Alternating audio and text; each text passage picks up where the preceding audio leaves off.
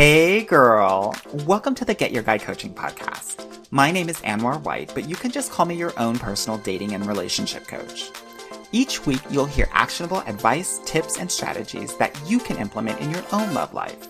I'm talking about healing your heart, dating effectively, and understanding men so that you can, you guessed it, get your guy. Are you ready to level up your love life? All right, let's go. I never felt the way I do about anyone but you.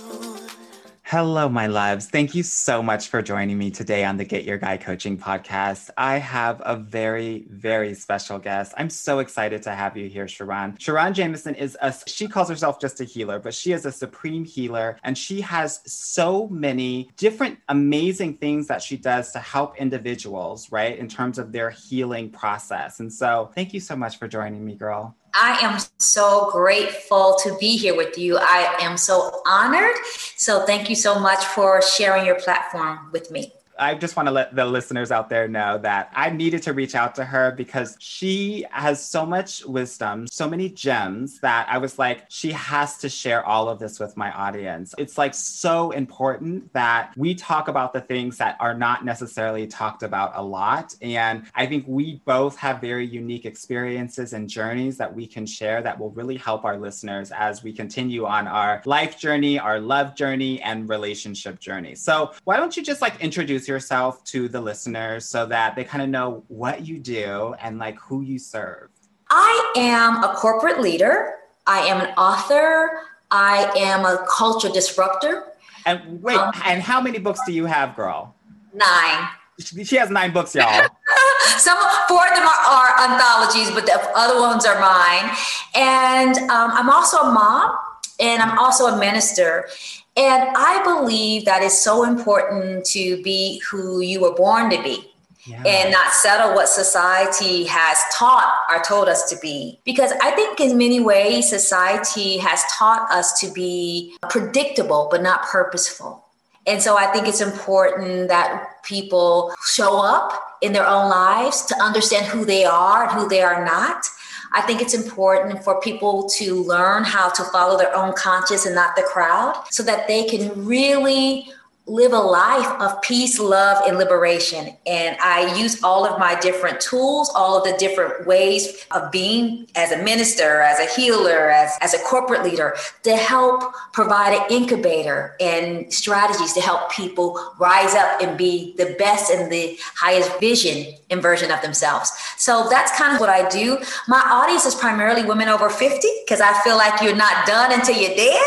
And we are still sexy and loving and all that type of stuff. I work also with women of color in corporate spaces. People don't understand corporate spaces affects us not only emotionally, but spiritually. And then I work with people in relationships and people who are in relationships, in same-sex relationships, as well as other relationships to help people understand how our internalized conditioning, our internalized sexism and racism and homophobia impact how we get into connection with people. I always say that the water that we swim in also swims inside of us. And so we have to address all of those internal, intestinal isms that impact our abilities to connect with people in a very holistic, holy, sacred way so we can have the love that we desire.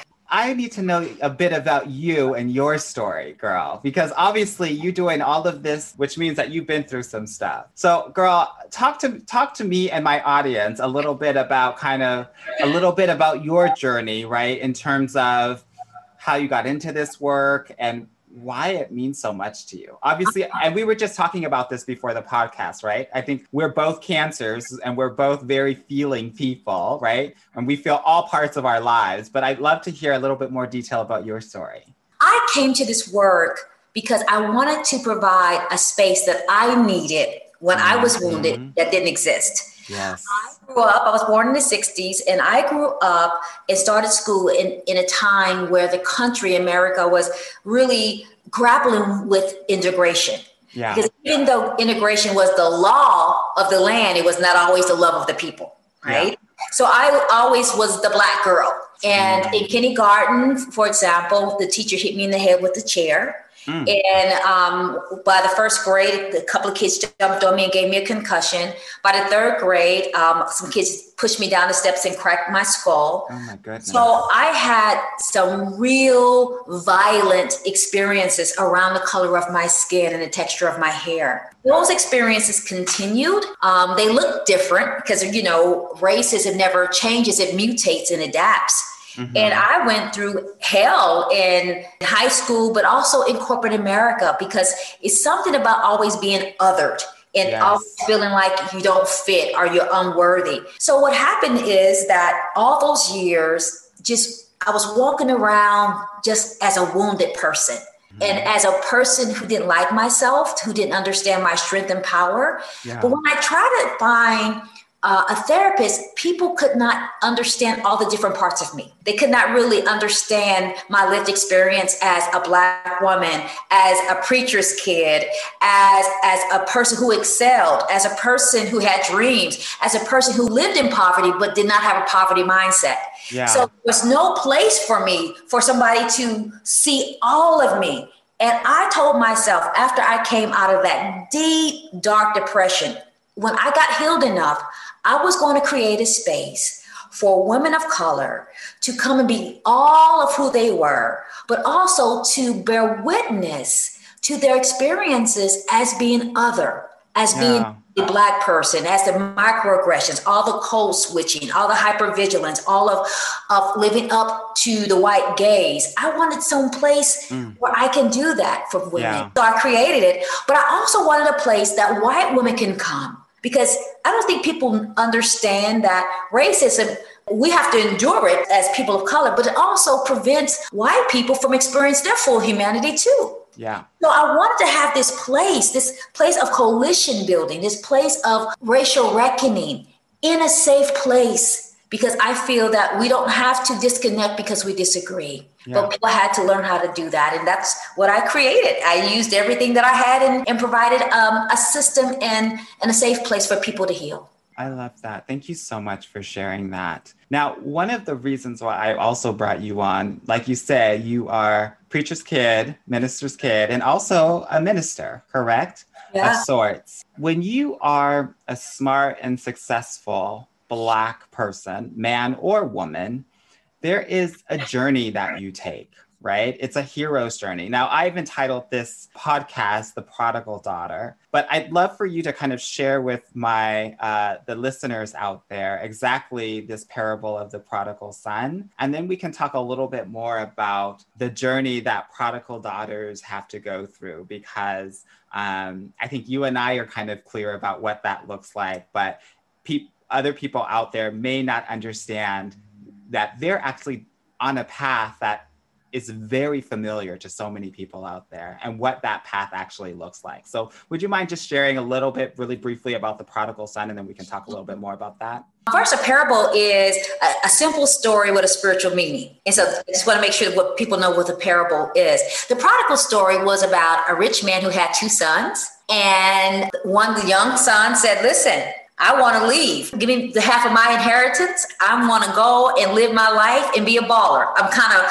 Yes, no, girl. Tell the tea. Yeah, and I want to go and live my life. Now, in that culture, you didn't get your inheritance until your father passed. So to ask for your inheritance is an insult to your parents. It's an insult. It's a saying that, you're not important. You're dead to me. But he came, asked his father for the money, his half of the inheritance. His father gave him it. So he took his money and he blew it.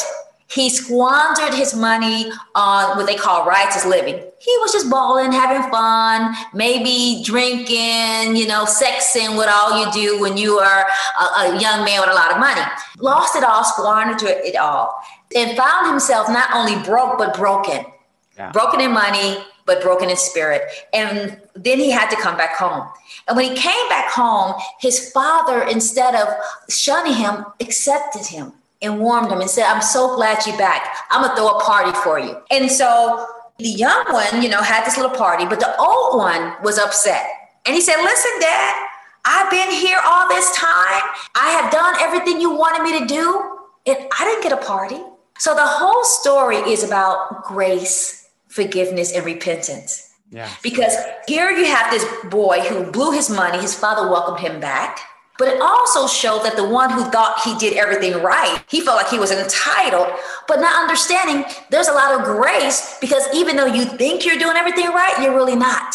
Right? We all are falling short. But then there's this father that demonstrated humility and forgiveness and repentance. So we all are all three parts. We are the person who leaves and like, I'm going to do what I want to do, and I'm going to waste my money. We are also the person that accepts people back, and when they hurt us, and we are very humble and we give grace. But we also are the person sometimes that say, wait a minute, I'm doing everything right. Why I'm not getting all the accolades when I'm doing what society wants me to do? We're that person too. Yes. So even though it's a prodigal son, it kind of shows you the importance of grace, because we all need grace when we are doing wrong, or even when we think, quote unquote, we are doing everything right. We are always needing some grace from another person.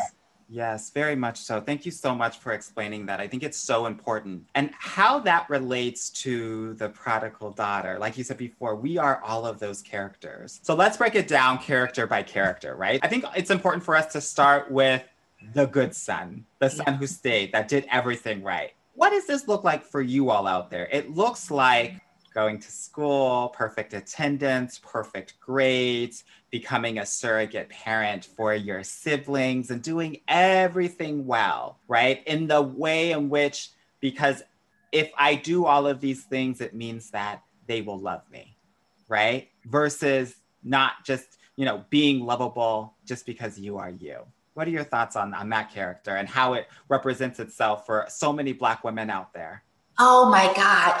You hit the nail on the head. That character embodies who we are, especially when we follow the status quo, when we follow the rules, the societal rules that says this is what you do to be worthy of applause. This is what you do to feel worthy of validation and permission.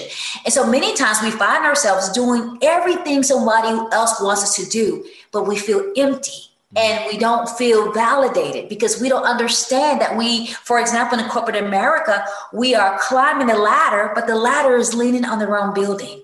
And that happens a lot. And we end up having what society deems as successful, but we're not really feeling that we're following our heart. We're really not feeling appreciated in a way that fills our soul. And so the older son was saying, you know what, I did everything and I didn't get a party, which really means that he didn't do everything he really wanted to do. He was doing stuff to get validation and acceptance, but he was not following his heart. Right. That's so true. And then what happens, right, is you do everything perfectly, and then oftentimes you get overlooked because the parents are like, we know you're good, right? We know you got everything situated, so I don't need to focus on you, but I have to focus on all of these other siblings that might be a hot mess, right? And so then we feel neglected, right? And then we feel like, what is it that I can actually do to be seen, right? I'm doing everything perfect. And then we get into people-pleasing mode. Oh my God, you have said, that hit me. That is so true. And now we get into people pleasing and we get into achievement chasing. Yes. Right. So we think we just need one more degree and then we will get the applause. We need one more achievement and we'll get applause. We need to buy love. We need to do this. We need to do that. And so we start performing for love. Yes. And every time we perform, we lose a piece of our personhood. Mm-hmm. And that's what I want people to understand. The people pleasing makes you lose your personhood. Yeah. Because it means nothing if a person is attracted to your leadership or they admire your light, but you only get love based on your labor. Oh, that hurts so bad. Yeah. And that's what happens when you are the good kid, that you get overlooked, you feel invisible. I love what you said, you feel neglected. Yes. And if you don't see the pattern, you'll keep striving and doing more and more and more. And you start feeling more empty. And so that is what we have to be really mindful, that we don't chase the applause. We have a choice. We can have status or we can have ourselves. We can have cash or we can have our character. Yeah. Now, you can have both if you know how to harmonize them in a way that aligns with your soul. Mm-hmm. But that's the problem. We get out of alignment because then we start being hungry for it. And anytime you're hungry for something, you're easily manipulated. Yes. Yes, honey. Don't go to the grocery store hungry. It's going to be a mess, right? Yes, right. Same situation. Okay, let's talk about the other character, the character that actually goes out into the world, right? Because here's what I know. There are a lot of people that either are going to these private schools, these boarding schools, or go off to college, and then they think they're hot shit. Girl, I went to boarding school. I thought, girl, nobody could touch me. Right? I went to these top school. Girl, I'm everything, right?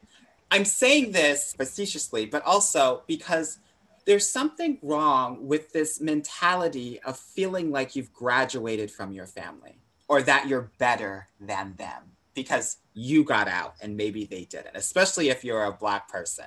Talk to me about your experiences because you've also had this path, right? Where you had to go and explore the world. And there's something that mentally goes on where it's like, I'm better than these people. I've graduated from them.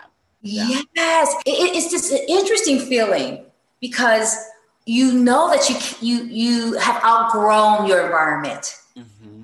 And we know that if you stay in any place that you have already outgrown, you will die. It's kind of like having a 10 size foot and you shoving it in a size 5 shoe, right? It hurts. I've tried. It hurts, right? And so on one hand, you know you have to leave because that environment is too small for you to stay. But the problem is that because you have outgrown that place, to leave, you also feel guilt. Yes. You feel guilt because it's called success shame. Yes. And you feel guilt because now you are going to a place that you have to leave people behind. And even though you know that you have to leave, you still will grieve. I want people to realize that. Even though you have to leave, you will still grieve. Yeah. Because now you're leaving people behind. But here's the problem too. You have to go, not only because you have grown, you have to go because you have grown in a way that you're not even accepted anymore in your family. Yes. Right? And to be accepted in the family means that you have to take off everything, all the learning, all the education, all the growth and mindset. You have to leave that all behind. So you're in a hard place. Mm-hmm. Do I betray and becoming?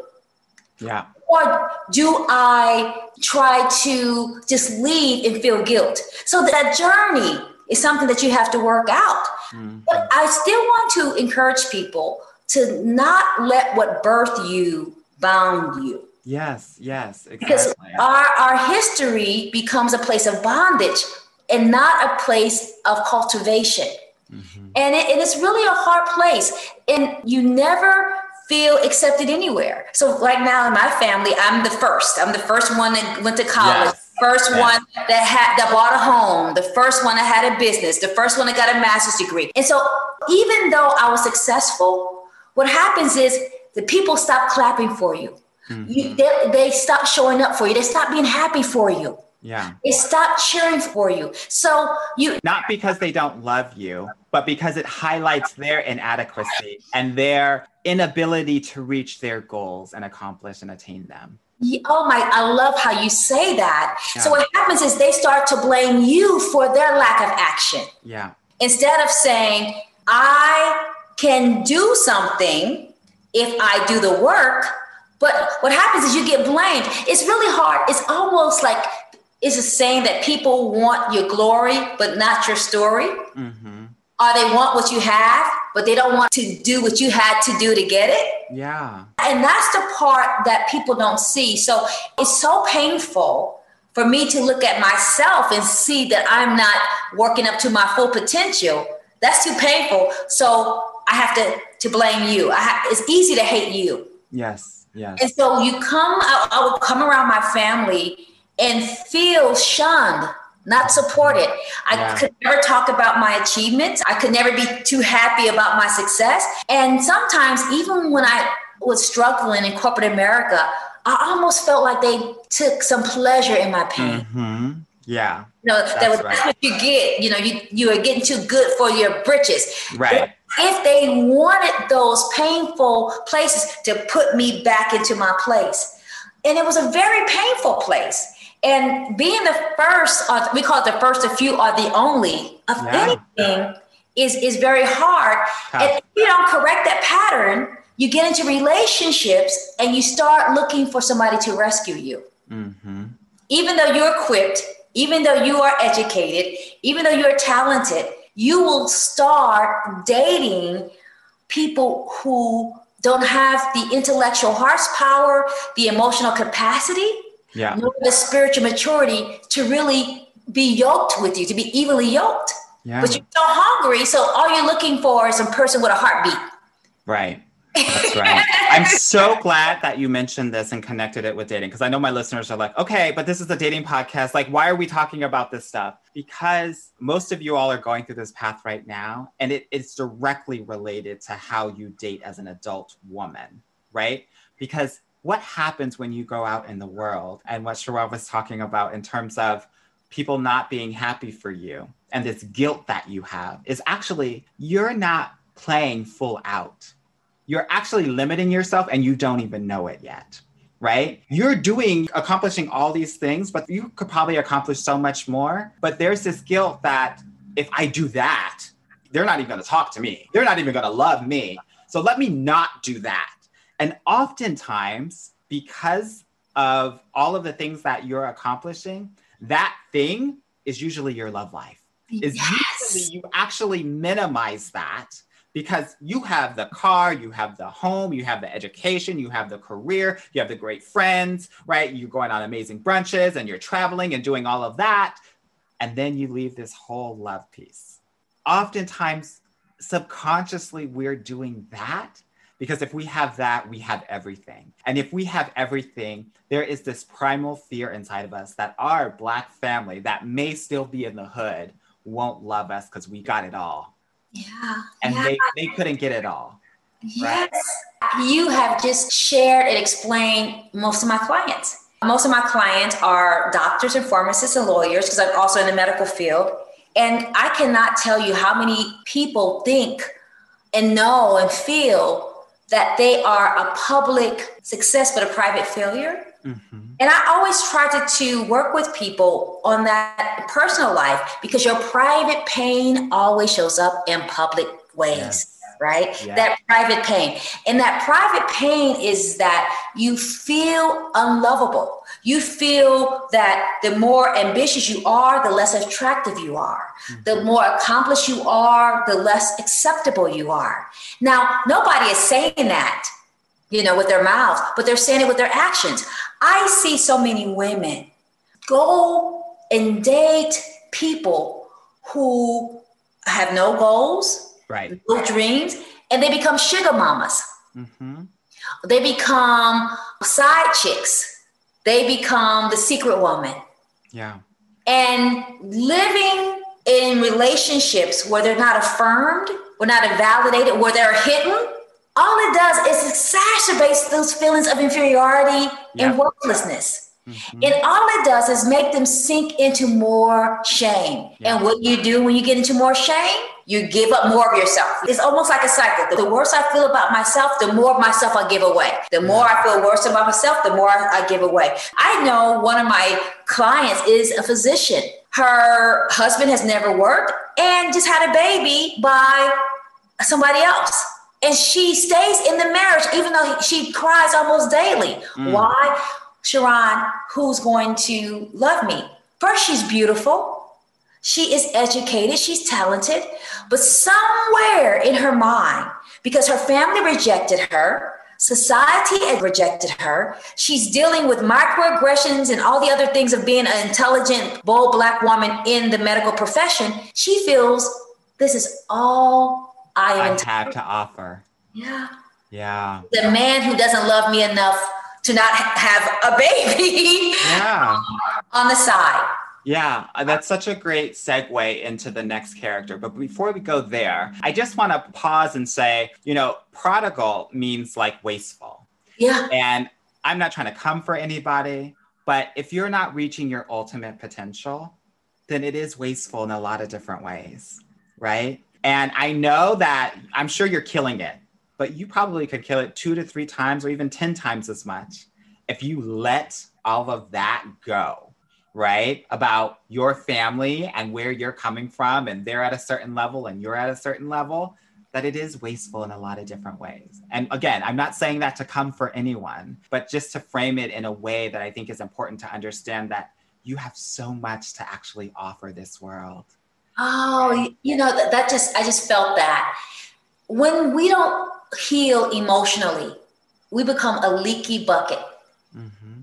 And so I don't care whatever somebody pours in, the leaky bucket, it just falls out to the bottom. Mm-hmm. And so it's so important to patch those emotional holes. But let me just stop you right there. So a good example of that is because you've been accomplishing things so much in your life, a good example of that is when somebody gives you a compliment and it goes in one ear and out the other and you don't even feel it. And you're just like, whatever. Yeah, okay, thanks. But not even actually receiving it, right? Yes. And not only, and receiving that nourishes us. Yes. Receiving that compliment starts to fill up those little holes, right? And what happens is when we are not allowing ourselves to be nourished, when we are not allowing someone to love us, when we have normalized abuse, when we have normalized being the side chick, it's hard to step back into our power, and we do squander our gifts and talents and abilities. We do squander all of the gifts that we have been entrusted with. It's no different when the guy's young son took the inheritance and he just blew it, right? Yeah. Because he wasn't right in his mind. He didn't value himself. And that's what happens when we don't value ourselves. We squander ourselves. But here's the thing. We don't see ourselves. We need to see ourselves in community. It always takes another set of eyes to rise. Yeah. In other words, we need to be witnessed. And if you are in a family because you have made it out and people don't like you or don't support you, there's nobody witnessing you. We all need to be affirmed to win. Yeah. And if you're not being witnessed, you don't know what you have. You don't value your uniqueness. You don't honor your personhood in a way that allows you to heal, but also to stay in alignment with your head, your heart, and your hand. Yeah. Head, heart, and hand always need to be in alignment. If you're out of alignment in any one of those, you will slowly, gradually self-destruct. Let's talk about this third character, right? The dad, right? This man who is giving, right? And I think that you called it out a little bit with maybe one of your clients. And I think that we do this so often too. When you get out and you start making some money, you start giving it. You start giving it away, right? Because we think that that is love, right? And that's all we're good for. Girl, I know myself, my own separate bank account for my family, because I knew every 1 to 2 to 3 years, something was going to happen and I needed to plot down a few K, right? I know I'm not the only one who's done that. Yeah. Talk to me about that experience for you personally and what you see when that starts to happen to an individual, what that does for her. One of the things that it was really important to me in that parable about the father gave money but didn't give wisdom. The father gave money but didn't give advice and did not try to give guidance. Yeah. And I think we overlooked that part in the parable, right? And when we give money without giving wisdom, money is the easiest thing to give away. Yeah. Because it allows us to be invested, but not really. You know, because honestly, when people want something, I'm like, here, I can give you some money, but I'm not showing up. You know what I'm saying? Yeah, totally. So what happens is when we give money without giving our presence, wisdom, time, when we keep giving that away, we become more and more detached from our feelings. And ourselves, more and more detached from what the person's humanity. Because we start throwing money at an issue versus seeing the person in their pain. Mm-hmm. And so what struck me about the parable is that the dad said, oh, okay, here. I'm thinking, you didn't sit him down and try to have a conversation. You didn't see what else was going on in his mind. You didn't understand, ask him why he wanted to leave. You didn't ask him why he wanted why he needed to not be seen. You didn't ask him any questions. You didn't tell him that you loved him or that you didn't want him to go. You didn't do any of that. You gave the money without a witness of your love. Yeah. And so that struck me. Now, why is that important? I think we have to be careful as people pleasers when we are the person who is the most successful in the family. Yes. That we just don't give money without any accountability. Yes. Right? And so, yes, we have to say we have to give people grace, but there has to be some accountability. Like we go to the bank. We're accountable. We can't say, hey, bank, can I have $300,000? They want some resources. Why do you want it? Let me see some history. Do you have the capacity to pay it back? And you get to ask those questions if you're giving away money, right? Absolutely, but we don't. We don't want to offend anybody. We don't want to be too much, too difficult. No, it's actually your money. So you get to do with it what you please. Right. But what happens is when you don't feel love, when you don't feel included, when you don't feel belonging, you bargain away your power. Yes. You don't make people accountable. And here's the thing, we don't make people accountable and then we get mad. But we do. We do. That they don't honor us. Yes. And I'm thinking, but you know what? You are selecting your own sorrow.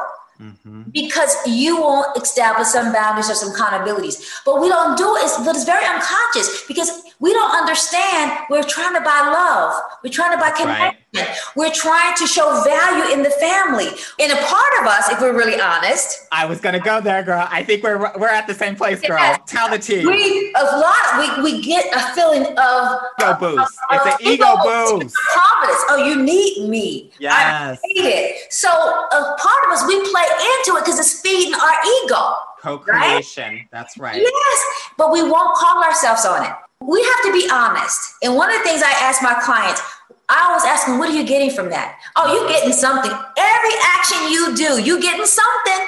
Right. And if they say, oh, I don't know, I'm like, look a little closer. Something. And because I can be honest with me, I complain. You always coming to me. You always ask me for money. But when they got to me, I got on my little high horse. That's and right. I told you my feeling. And of course, they always come for me and I'm the only one. So I was playing into my own dysfunction. Savior complex. Yeah, savior complex. Absolutely. And the more they came to me, the higher on the pedestal I put myself on. And the higher the pedestal I put myself on, the more pain I felt inside. Yes. Because I know, yes, I was betraying myself and I know I was looking down on them. Yes. And it was painful to look in the mirror and say, you know what, Sharon, you're full of yourself. You're full of yourself. Now, they co-created the monster that I became. Right. But when I recognized I was a monster, it was up to me to be to unlearn or to become that person. Yeah. Because when we are in pain, we don't realize we play into this dynamic because we want to feel needed. Now, what if the father just said to the first son who said, give me all my money. I love you. I don't want you to go. Can you help me understand what I can do to help you stay? Different conversation. And I think so often, even in our relationships, we don't have those conversations. We never ask, baby, what's happening? How can I win at loving you? What am I not getting that you need? Baby, how can I show up in a way? How can I speak your love language fluently? Yeah. Right? We don't ask those questions. We get in our ego. We just go, bye. Right? Versus saying, you know what? I need you and I miss you and I don't want you to leave. The father never said that. And so the son left, blew the money, came back broke and broken. And the father welcomed him back. But sometimes we create our own crises because we don't have courageous conversations up front.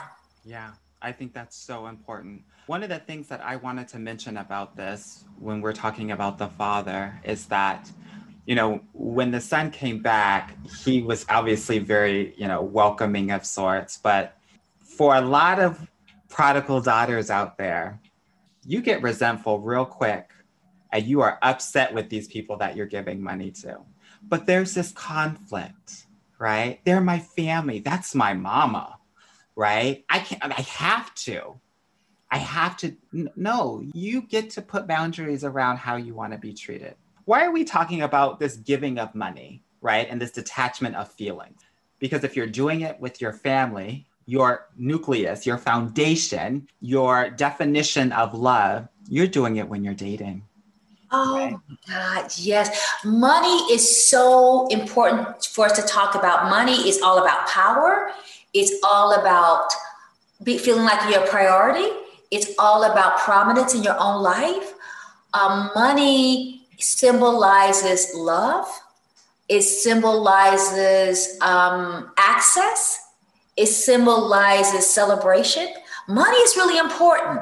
And so we might not know or give language to how we symbolize money, but when we give away money, we are giving away not just dollars and cents, but we're giving away parts of our soul.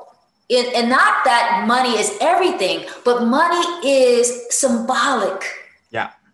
It's energy. It's energy, absolutely. And even that's why it's that energy when we don't feel that we have nothing else to give. We resort to money. But we have more. But we have to somewhere along the way, for professional women, for somewhere along the way, we start to lose that. I don't know if we have to lose that because we have to armor up to navigate in a very male-dominant patriarchal world. Mm-hmm. Some of that for Black women, we grow up in a very racialized society where we have to deny our feelings and our emotions to survive. Yeah. Or sometimes it's because we don't align with our family's ethos. Maybe we are same gender loving. Maybe we have a different feeling around faith. Sometimes just because they are your family doesn't mean that they are connected. There's a saying, it's just because somebody is kin to you doesn't mean they're kin to you. Yeah, of course. Sometimes, I know many people, even myself, I always felt like an alien in my family. I never felt like I belonged. Yeah. And so what did I do more? I did more people pleasing. You see how it's a cycle? Yeah, definitely. It's a cycle. But when I start saying, you know what, I am different because I was made to be purposeful and not predictable. I am different. I am bold, beautiful, and brilliant. I am different. Yeah. And I need therapy. Yes. And I need prayer. And I need Prozac. I had to tell myself those truths also. Wow, and yes. That's why when we start doing a healing, because until you can heal yourself, it's hard to be in a healthy relationship with someone else. Oh my God, totally. Right. You can't even date right. Because if you don't know who you are, you will pick someone that's not compatible for you. Mm-hmm. You'll pick somebody who's available versus somebody who's suitable. Mm-hmm. Definitely. And that's really, really key. Yeah. Especially, as we are talking about all of these different characters, there's this notion of better than, less than, right? Instead of just accepting people for who they are, where they are, right? And if we're not able to get to that accepting point, it's going to be very hard to really, truly connect with someone. I just love that you said that better than and less than. I think we know we are growing when we can say different from. Yes. That's what I'm different from. Because if you know who you are, you don't have to hate on somebody else. There's a saying that I always reminded myself, I'd rather be hated for who I am than to be loved for who I am not. Right. But until you really step into that and let that resonate throughout your body, then you can be comfortable. And then you will stop the better than and less than. Mm-hmm. And you will go from different from. Yeah. Different. I love that. Different from. Okay. So I know my listeners are like, okay, you're calling me out. You've snatched my edges. My wig is all the way gone. I'm dead. Girl, have you been looking at my life, my entire life? We're solutions oriented here. Yeah. Yeah. What are some of the things that my listeners can do to come home? Yeah.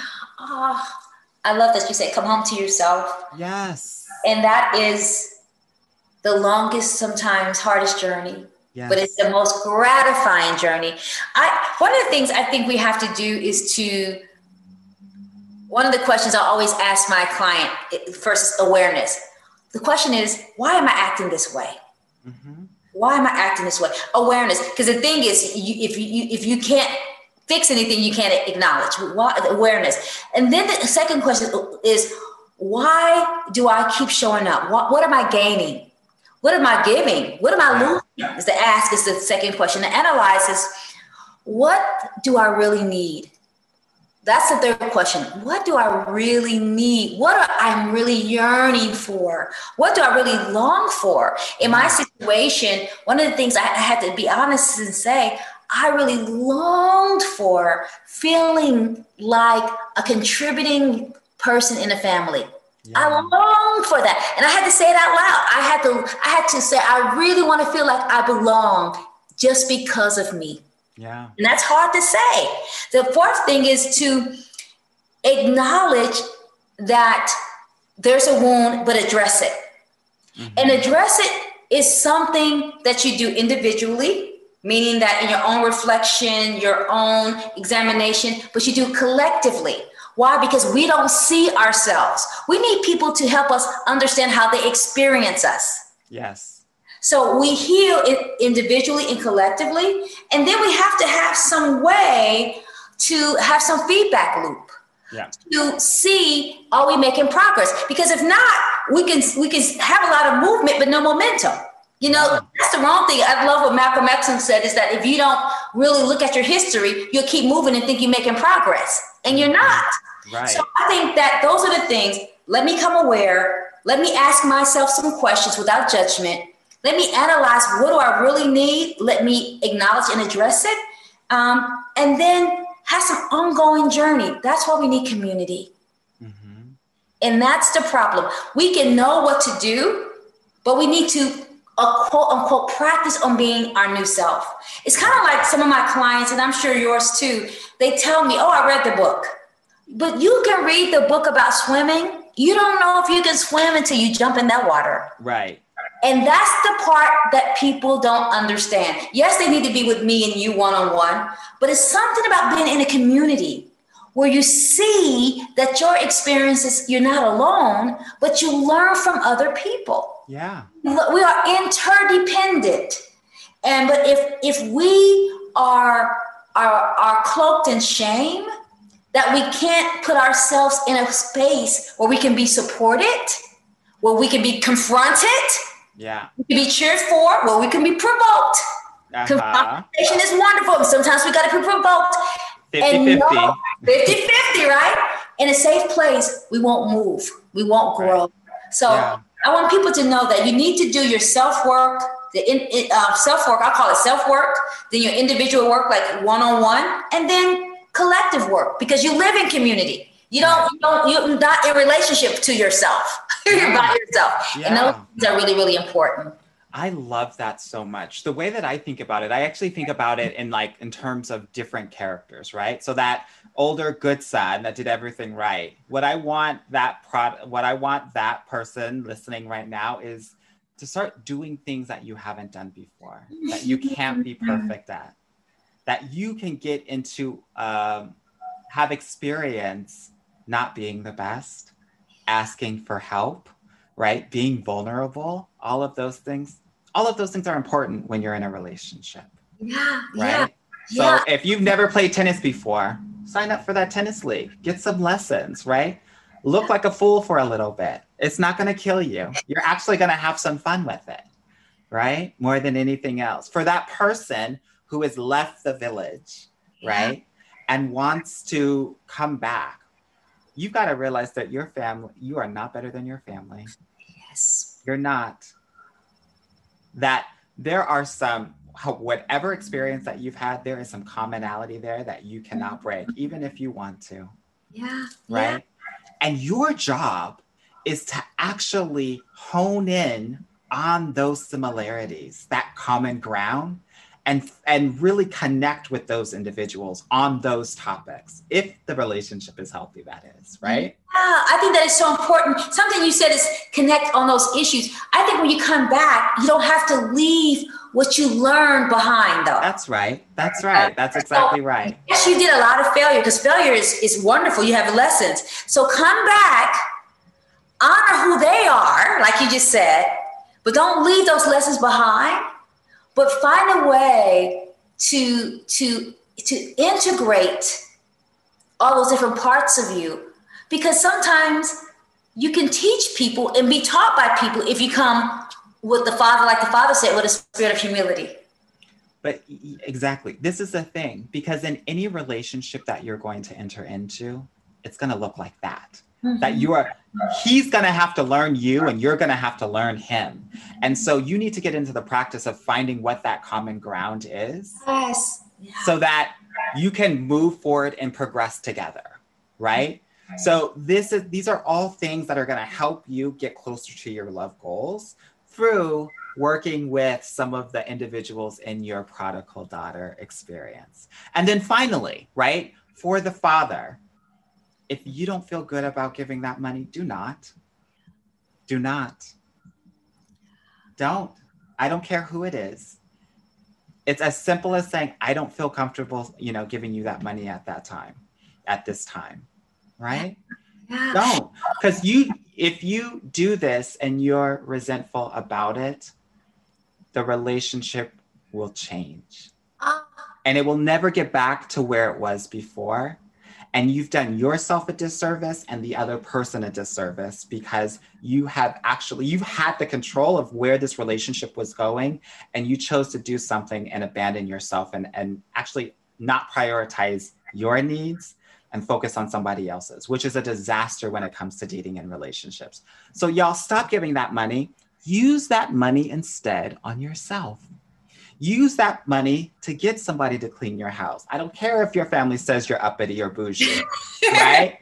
Use that money to get an electric toothbrush or do SoulCycle instead of Planet Fitness, whatever that is for you, right? Yeah. Honor yourself. Use the energy that you've created to create that money on yourself and feed yourself and make sure that you're whole, right? Yeah. That is so important. And I want to add, everything you said is so good and so relevant. And I want people to know to use the money to continue their healing journey. You never arrive. See, I feel like you graduate from college, you never graduate from healing, right? Right. You graduate from healing when you show up in the casket. Mm-hmm. When, you never stop growing, because the more you learn about yourself, the more you realize that you don't know. That's right. And so take some of that money and while you're getting your hair done, get your head right. Right, exactly. While you're working on your body, work on your spirit. While you are working, making sure your body is all shined up, make sure your heart is all cleaned out. Yeah. And so we got to make sure that we know that we continue to do the internal work, because your internal work is the greatest investment that you would ever make, and it will pay dividends in every relationship that you would ever have in your life. So true. So true. So true. Oh my gosh. What a great way to kind of wrap it all up. Thank you so much for having this really important conversation with me, because I feel like millions of women out there need to hear this and understand that, one, they're not alone. Two, there are ways to get out of this journey. You're not stuck, right? And three, you're beautiful, you're amazing, just as you are. Thank you so much for just being here. For my listeners who want to learn more about how to work with you specifically, how can they connect with you? Yes, everything is my name on all social media, and my website is Sharron Jameson. Sharron, spell it out. SHARRON. So SharronJameson.com. Jameson is JAMISON, not like whiskey. Sharron Jameson. And I would love for people to connect with me. I send out a weekly newsletter. I would love for them to touch base with me, and we can follow each other on social media. But I have 2 specific programs that I would love for them to consider. One is called You Can Depend on You. And it's based on my first book, I Can Depend on Me. It's all about the process of understanding your own power, your own agency, understanding how you were created and molded, how you were influenced and socialized and theologized out of your strengths, and how to go back home to yourself and how to depend on yourself. And depending on yourself does not mean doing it alone. Depending on yourself means that you have the ability to go get what you need so that you can not only step in your healing, but sustain your healing. So that is, I Can Depend on Me. It's called You Can Depend on You. That's a 6-week program. And then I have a 6-month program called I Dare to Be Me. And that program is for trailblazers, visionaries, people like us, people who are ready to shatter glass ceilings, to challenge the status quo, to decolonize their thinking, to define how they're going to be in relationship with others, to define what love is, to co-create relationships with other people, to define how they're going to show up in the world so that they can have a call in a career, however they want to do it. However, whatever makes your heart sing. And I call it I Dare to Be Me because it's risky. It's risky to be your full self. It's risky to follow your own conscience and not the crowd. It's risky. Yeah. Risk is always easier than regret. Yeah. And Definitely. So I Dare to Be Me is a 6-month program. And I have people to come in, other speakers to help people walk that journey. Because honestly, I feel that, and you can tell me from your perspectives, there are a lot of people who do coaching. They are more like a travel agent versus a tour guide. A travel agent says, hey, it's over there. Right. Go over there and get it. A tour guide says it's over there and I'm going to walk with you. Right. And so hand in hand. Yes. Yes. And I feel like I am not a travel agent to healing. I am a tour guide. Yes. Same. Yes. I can tell by just your presence. Lock hands and lock hearts. And we're going to go together from the mountaintop celebrations, but also those deep, dark valleys. And that's why I keep my programs intimate so we can do the work. Yeah. Yes. Oh my gosh. I love it so much. Y'all hop on this. Please hop on it, y'all. Thank you so much for being with me today. This has been magical. I am so grateful. Honestly, just talking to you, I felt some healing happen in my spirit just from being here with you. Thank you so much for the work you're doing. Thanks so much for letting me be here. And thanks so much for healing me today. I had some healing because of my time with you right now. Thank you. Amazing. All right. Much love to you. Much love. Talk to you later. Bye. Hey, girl. Thank you so much for listening to the Get Your Guy Coaching podcast. If you like this episode and want to talk with me personally, please book a free consultation at www.getyourguycoaching.com/apply or subscribe and leave me a review wherever you listen to your podcasts. Talk soon.